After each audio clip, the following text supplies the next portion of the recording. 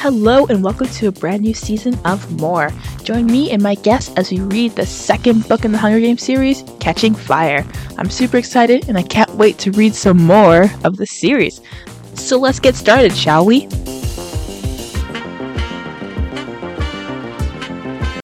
Hello and welcome back to another episode of More. Why are you laughing, Mary? I'm a podcaster now.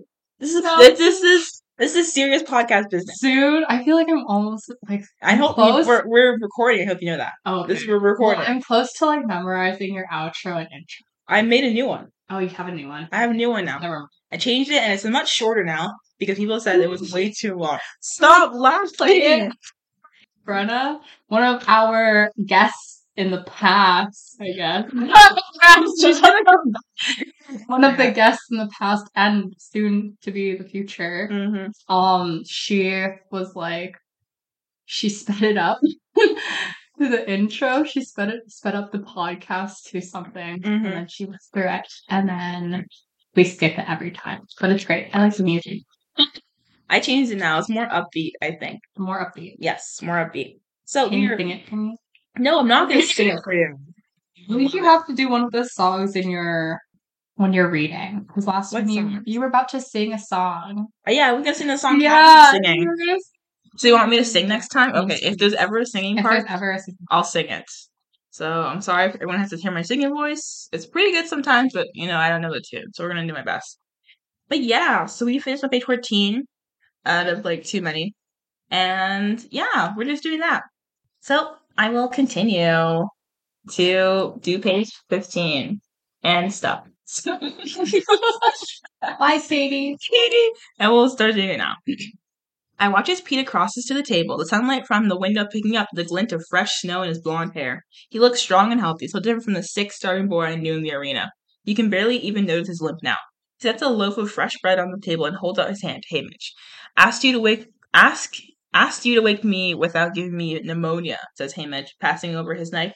He pulls off his filthy shirt, revealing an equally soiled undershirt, and rubs himself down with the dry part. Peeta smiles and douses Haymitch's knife in white liquor from a bottle on the floor. He wipes the blade clean on his shirt tail and slices the bread. Peeta keeps all of us in fresh baked goods.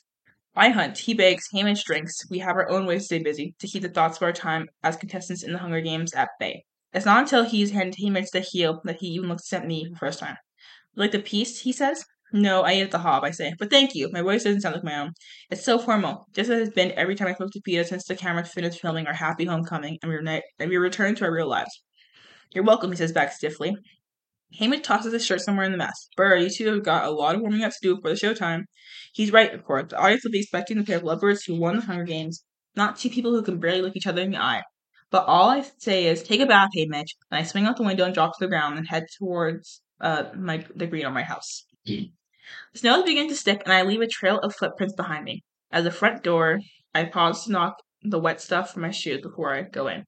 My mother has been working day and night to make everything perfect for the cameras, so there's no time to be tracking her shiny floors. I barely step inside when she's there, holding my arm as if to stop me. Don't worry, I've been taking them off here, I say, leaving my shoes at the mat. My mother gives an odd, breathy laugh and removes the game bag loaded with supplies from my shoulder. Just snow. Did you have a nice walk? Walk. She knows I've been in the woods half the night.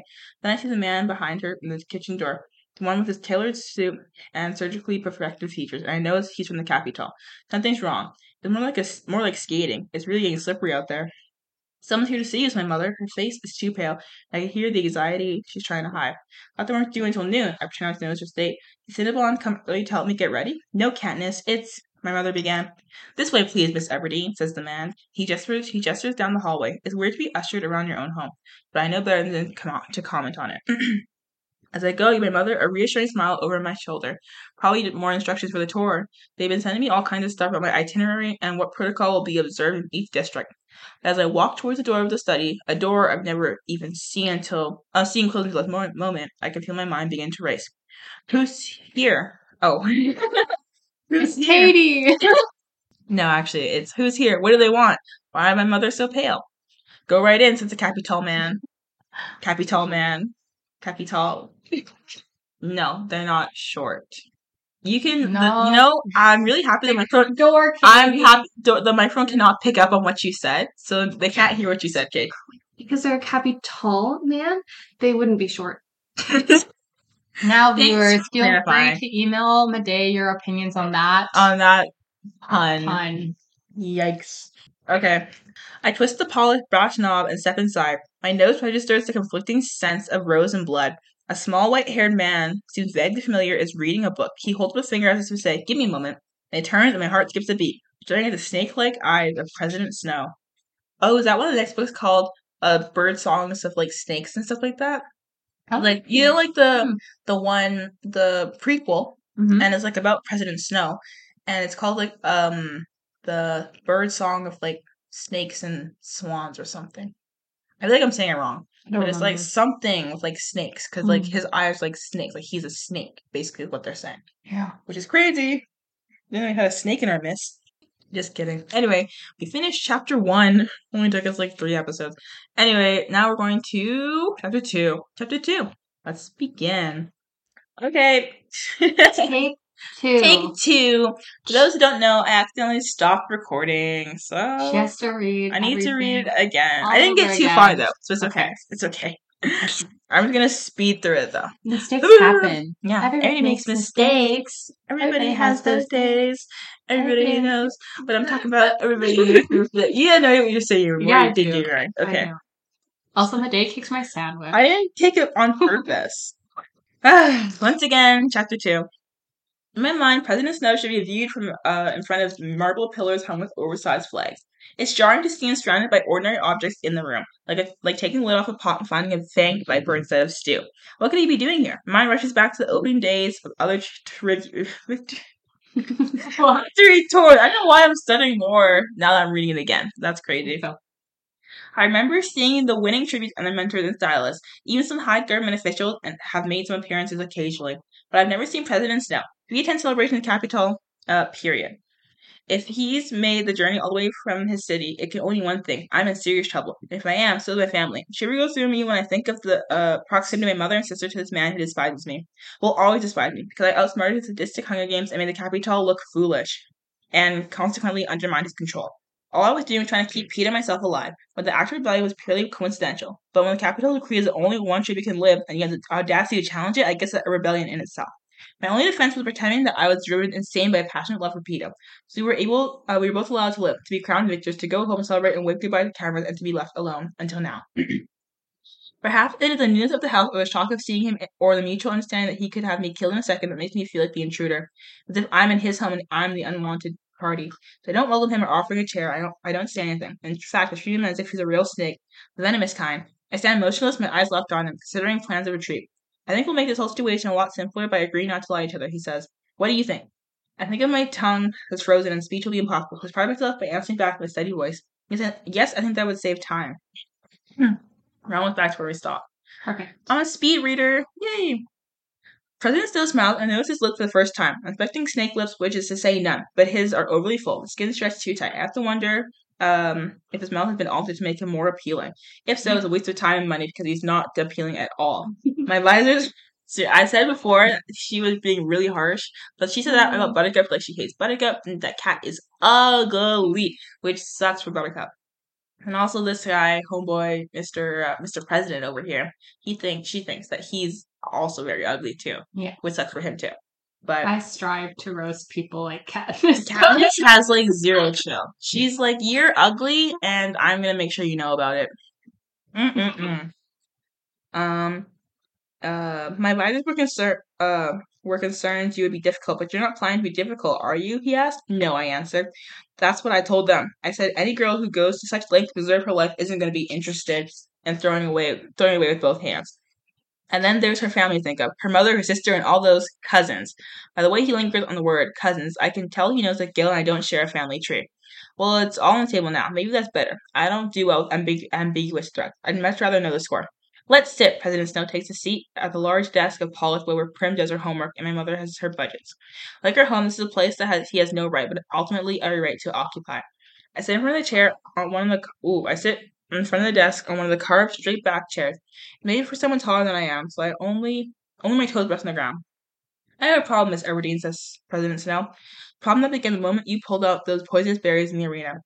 That was the moment, I guess, that if the game makers had to choose between watching Peeta and me commit suicide, which would mean having no victor and letting us both live, they would take the latter. Head game maker, Cicena Crane, had any... Seneca? Wait. It's like S-E... Like, Seneca. Seneca? Seneca. Okay. Seneca. Seneca? It looks like Seneca. Seneca Crane. Seneca Crane. The head game maker, Seneca Crane, had any brains, he'd have blown you to dust right then. But he had an unfortunate sentimental streak. So here you are. Can you guess where he is? He asked. I nod because by the way he's saying it, it's clear that Seneca Crane has been executed. The smell of roses and blood has grown stronger now. Only a death separates us. There's a rose in President Snow's lapel, which at least suggests a source of the rose's perfume. But it must be genetically enhanced because there's no real rose that reeks like that. As for the blood, I don't know. After that, there's nothing to do but let you play out your little scenario. And you were pretty good too, with the love-crazed schoolgirl bit. People at Capital were quite convinced. Unfortunately, not everyone in districts fell for your act, he says. Sorry. Seriously took my throat. Leave me alone. Cough. Like that? No, I'm fine. My water's outside anyway. This of my face registers at least a flicker of bewilderment because he addresses it. This, of course, you don't know. You have no access to the information about the moods in other districts. In several of them, however, people viewed your little trick with the barrier as an act of defiance, not an act of love. And if a girl from District 12 of all places can defy the Capitol walkway unharmed, what's to stop them from doing the same? He says, what is to prevent, say, an uprising? Takes a moment for his last sentence to sink in. Then the full weight of it hits me. There's been uprisings? I asked, both chilled and somewhat elated by the possibility. Not yet, but they'll follow if the course of things doesn't change. And uprisings have been known to lead to revolutions. President Snow rubs a spot over his left eye, the very spot where I myself get headaches. Do you have any idea what that would mean? How many people would die? What conditions those left would have to face? Whatever problem anyone may have with the Capitol, believe me when I say that if it's released its grip on the districts for even a short time, the entire system would collapse. Perfect. What do you mean perfect? Perfect that it's going to collapse, or perfect that President Snow's trying to get Katniss to do his thing? Is revolution good or not? Wait, does he want a revolution? He doesn't want a revolution because he said the Capitol will crumble. So I hope it crumbles. You hope it crumbles? I hope it crumbles too, honestly.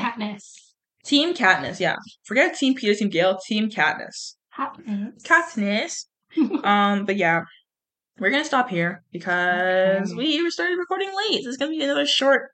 It's like 2.5. But I can't put 2.5 into the Spotify thing, which is sad. I kept a 0.5 episode. Oh. Yeah. Because I tried it, and it's just no, that's actually just episode 2 again, or something. Oh. So it'll be called episode 3, but it's actually just episode 2.5. 2.5. So yes, that was me. We're on page 22 in Catching Fire. Hope you like the new picture. I put up a new picture for the thing. Let us know if you have any picture ideas. Any pictures ideas for the podcast, because I just take random pictures of random stuff I see around and I just put it in there. Yes. So yeah. Or send a photo and maybe it will be used. Probably not.